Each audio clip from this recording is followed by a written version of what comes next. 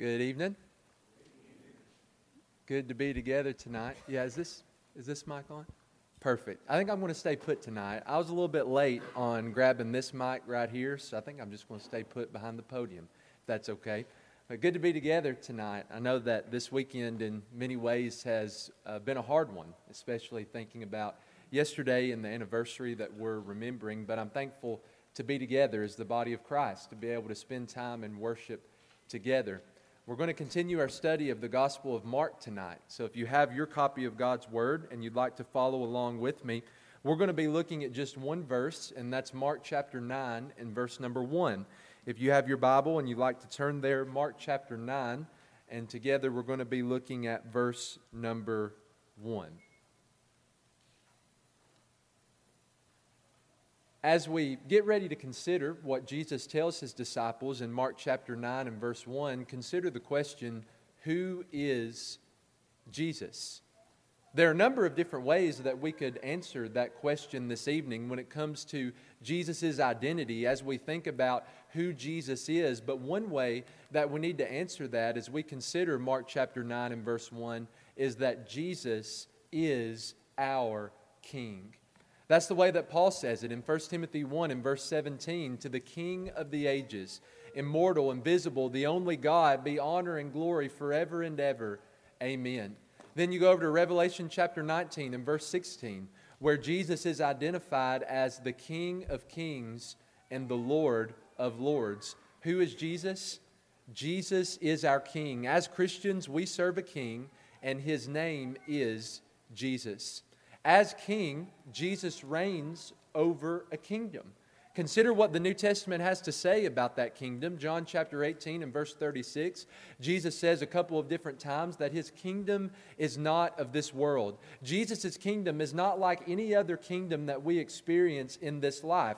It's not a physical kingdom. It's not a kingdom that has physical boundaries. No, Jesus as King reigns over a spiritual kingdom, a kingdom that is not from this world. What does Jesus' kingdom look like? If we had to describe that kingdom, if we had to give adjectives, what would they be? Well, Romans 14 and verse 17 says that Jesus' kingdom is one of righteousness and peace and joy in the Holy Spirit.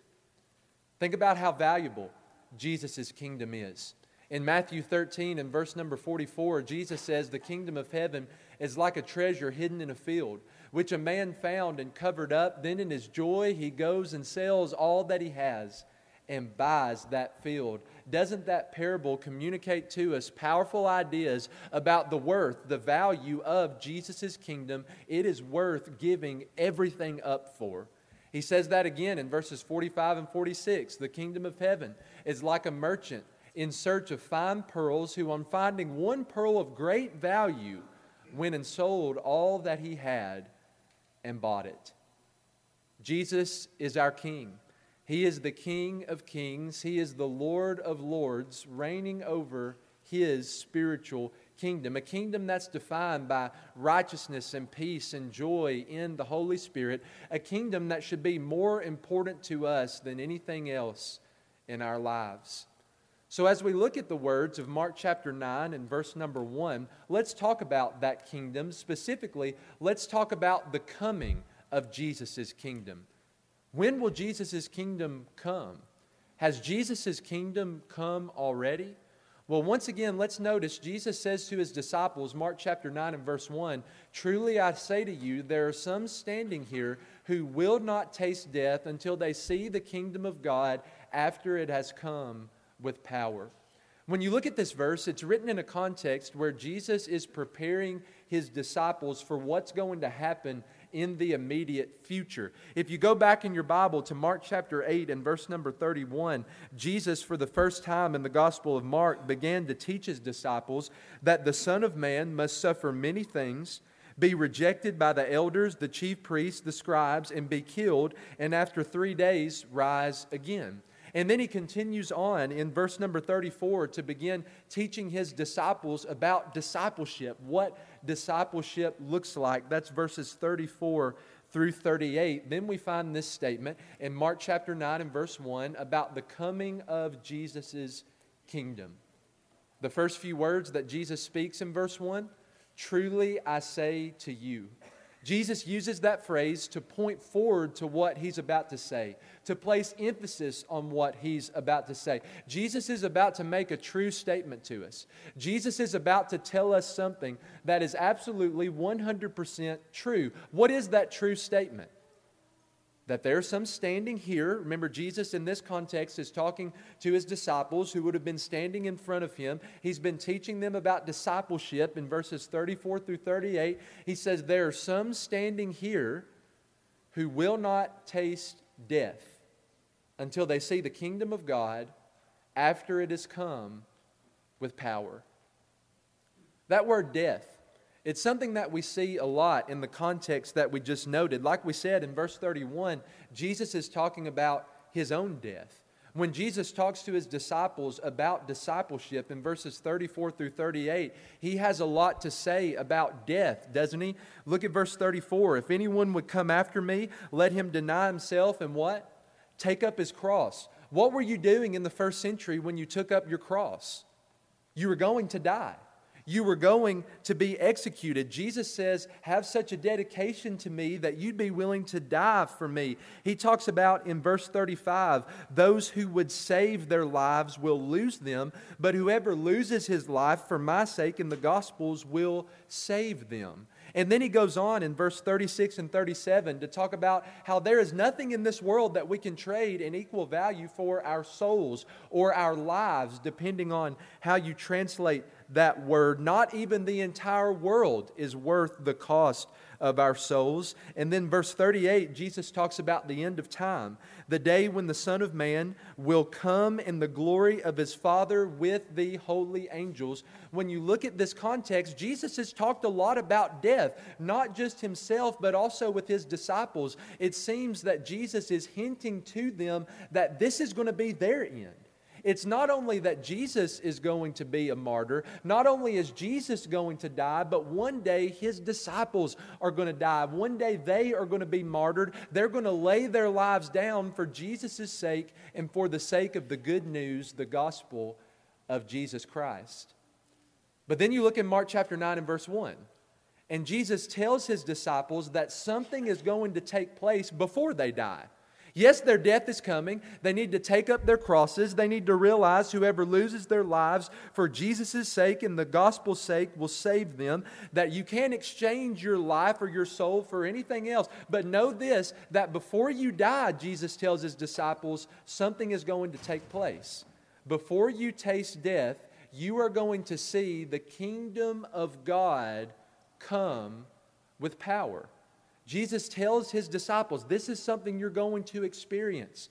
This is something you're going to witness, God's kingdom coming to earth with power. The question is, what does that mean? The coming of the kingdom of God with power. There are at least two main options for what this could mean. There are some who suggest that Jesus is talking about His second coming.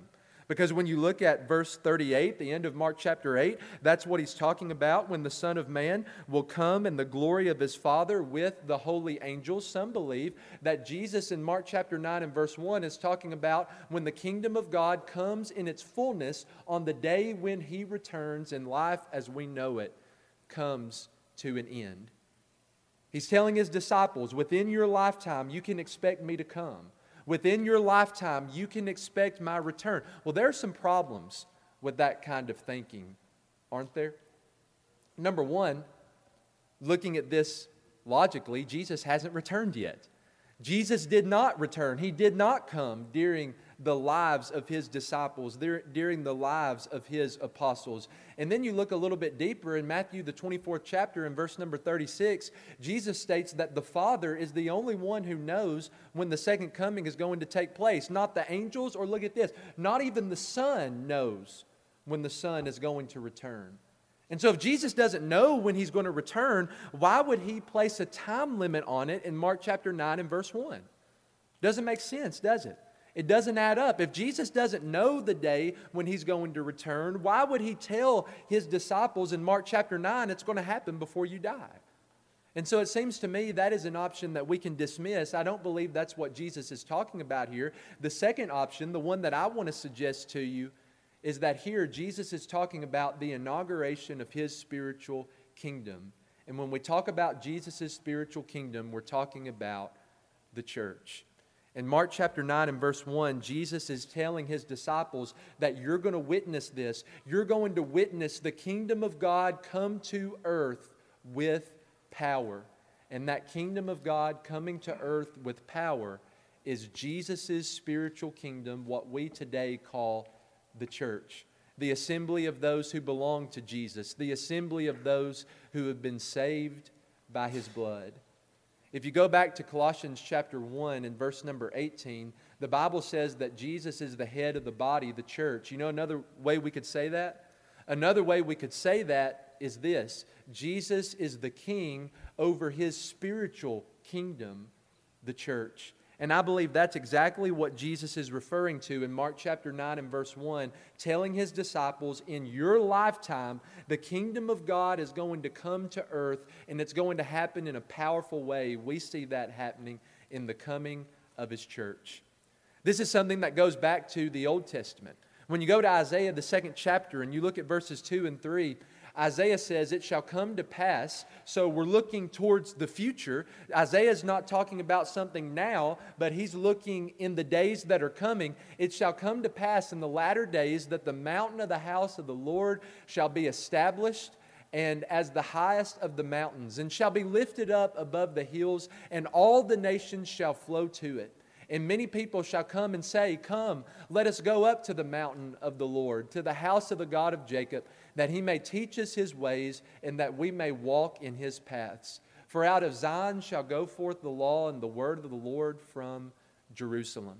Notice what Isaiah is predicting there. Just a couple of highlights from what he says in Isaiah chapter 2, verses 2 and 3. He says that the house of the Lord is going to be established. And what's going to happen?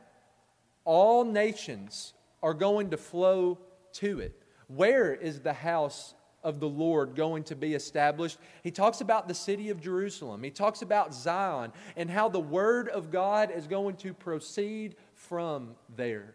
Then we build on that by going to Daniel, the 2nd chapter. In Daniel chapter 2, Nebuchadnezzar has a dream of a statue, an image that has 4 different parts. Daniel interprets those 4 different parts as referring to 4 different kingdoms. The first part refers to the Babylonians, chapter 2, verses 37 and 38. Then the kingdom of the Medo-Persians, chapter 2 and verse 39. Then the kingdom of the Greeks in verse 39. Then the 4th kingdom is the Romans, the kingdom of Rome, in chapter 2, verses 40 through 43. But then notice how he follows that up in chapter 2 and verse 44. He says, in the days of those kings, talking about the days of the Roman kings, the days of the Roman Empire, he says the God of heaven will set up a what? A kingdom that shall never be destroyed, nor shall the kingdom be left to another people. It shall break in pieces all these kingdoms and bring them to an end, and it shall stand forever. Here's what Daniel has to say, that there's going to be these 4 main kingdoms, but in the days of the 4th kingdom, in the days of the Roman Empire, God's going to establish a kingdom. And this kingdom is going to be unlike every other kingdom. It's a kingdom that's going to be eternal. It's never going to be destroyed. It will stand forever. It's a kingdom that's going to be exalted and victorious over all other kingdoms in the world. Then we go to the New Testament. In Matthew chapter 16 and verse number 18, Jesus says, I tell you, you are Peter, and on this rock I will build my church, and the gates of hell shall not prevail against it. Peter has just made a powerful confession as to who Jesus is. Jesus asked him, who do you say that I am? And he said what? You are the Christ, the Son of the living God. Jesus says, based on that solid bedrock confession, I'm going to build my church. And the gates of hell, or some translations, the gates of Hades, will never prevail against it. In many ways, that's a similar promise to what we find in Daniel chapter 2 and verse number 44. Jesus promises to build his church, and once Jesus builds his church, it's going to be victorious. Once Jesus builds his church, it will never go out of existence. Then you have Acts chapter 1 and verse number 8. Jesus tells his apostles shortly before his ascension, you will receive power when the Holy Spirit has come upon you, and you'll be my witnesses. He says, and this could be a good outline of the book of Acts, he says it will start in Jerusalem, then Judea, then Samaria, and then to the ends of the earth. Go back to Mark chapter 9 and verse number 1. How is the kingdom of God going to come? It's going to come with power. Acts chapter 1 and verse 8, what are the apostles going to receive when the Holy Spirit comes upon them? They are going to receive power. So when did that happen? When did the kingdom of God come with power? When did the apostles receive this power when the Holy Spirit came upon them? Well, you don't have to read very far. You go to Acts chapter 2, verses 1 through 4. When the day of Pentecost arrived, they were all together in one place. In context, this is in the city of Jerusalem. And suddenly there came from heaven a sound like a mighty rushing wind, and it filled the entire house where they were sitting. And divided tongues as of fire appeared to them and rested on each one of them. And they were all filled with the Holy Spirit and began to speak in other tongues as the Spirit gave them utterance. There's the fulfillment of Acts chapter 1 and verse number 8. The apostles are filled with power. The Holy Spirit comes upon them. They are prepared to go out and preach the gospel to thousands of Jews on the day of Pentecost, a feast day in the city of Jerusalem. Acts 2 and verse 5, the very next verse says that there were dwelling in Jerusalem Jews, devout men from every nation under heaven. Does that recall something that we read just a few minutes ago from the second chapter of Isaiah? What did Isaiah say about the house of the Lord? It's going to be established in the city of Jerusalem. The Word of God is going to come out of the city of Jerusalem, and all nations are going to flow to it. What's happening in Acts chapter 2 and verse 5? What do you have? You have Jews from every nation under heaven gathered together in the city of Jerusalem. We're seeing the second chapter of Isaiah being fulfilled right in front of our eyes. Peter, we said in Isaiah 2 that the Word of God is going to proceed from Jerusalem. In the majority of Acts chapter 2, Peter stands up to preach. And he preaches a powerful message. We oftentimes call it the first gospel sermon. He preaches about Jesus. He preaches about Jesus' life. Chapter 2 and verse 22. Jesus performed signs and miracles and wonders that they had seen and witnessed in Jerusalem. He talks about the death of Jesus. How, yes, this happened by the predetermined plan of God, but also you took him by lawless hands and hung him on a cross. He talks about the resurrection of Jesus and how that fulfills Old Testament Scripture in verses 24 through 32. Then he talks about the exaltation of Jesus, how Jesus has ascended and been exalted at the right hand of God and has poured out the things that they were seeing and hearing. He closes out his sermon in verse 36 by talking about the lordship of Jesus. Let all the house of Israel know assuredly that God has made this Jesus whom you crucified, both Lord and Christ. How did they respond to that message? Verse 37, they were cut to the heart and cried out to Peter and the rest of the apostles, brothers, what shall we do? We're responsible for killing the Son of God. What do we need to do about this? And what did Peter tell them? Pretty straightforward answer. Repent, change the way that you think, and be baptized. Every one of you in the name of Jesus Christ for the forgiveness of your sins, and you will receive the gift of the Holy Spirit. Peter offered the invitation. What was the result? Verse number 41, those who received his word were baptized, and there were added that day about 3,000 souls. Acts chapter 2, the day of Pentecost in AD 30 was the day that Mark chapter 9 and verse 1 is referring to. That is the day when the kingdom of God came to earth with power, and the disciples, the apostles, not only witnessed it, they were a vital part of it.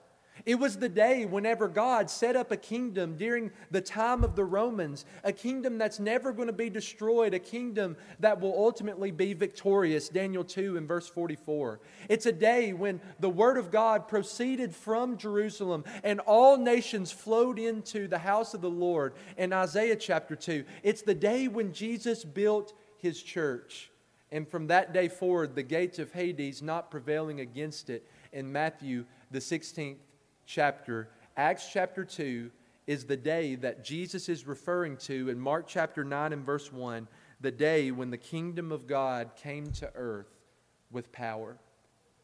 What's so amazing about that is that Jesus invites us into this kingdom. Isn't that awesome to think about? The kingdom that was in the plan of God from before the foundation of the world, the spiritual kingdom that Jesus rules over as King of Kings and Lord of Lords.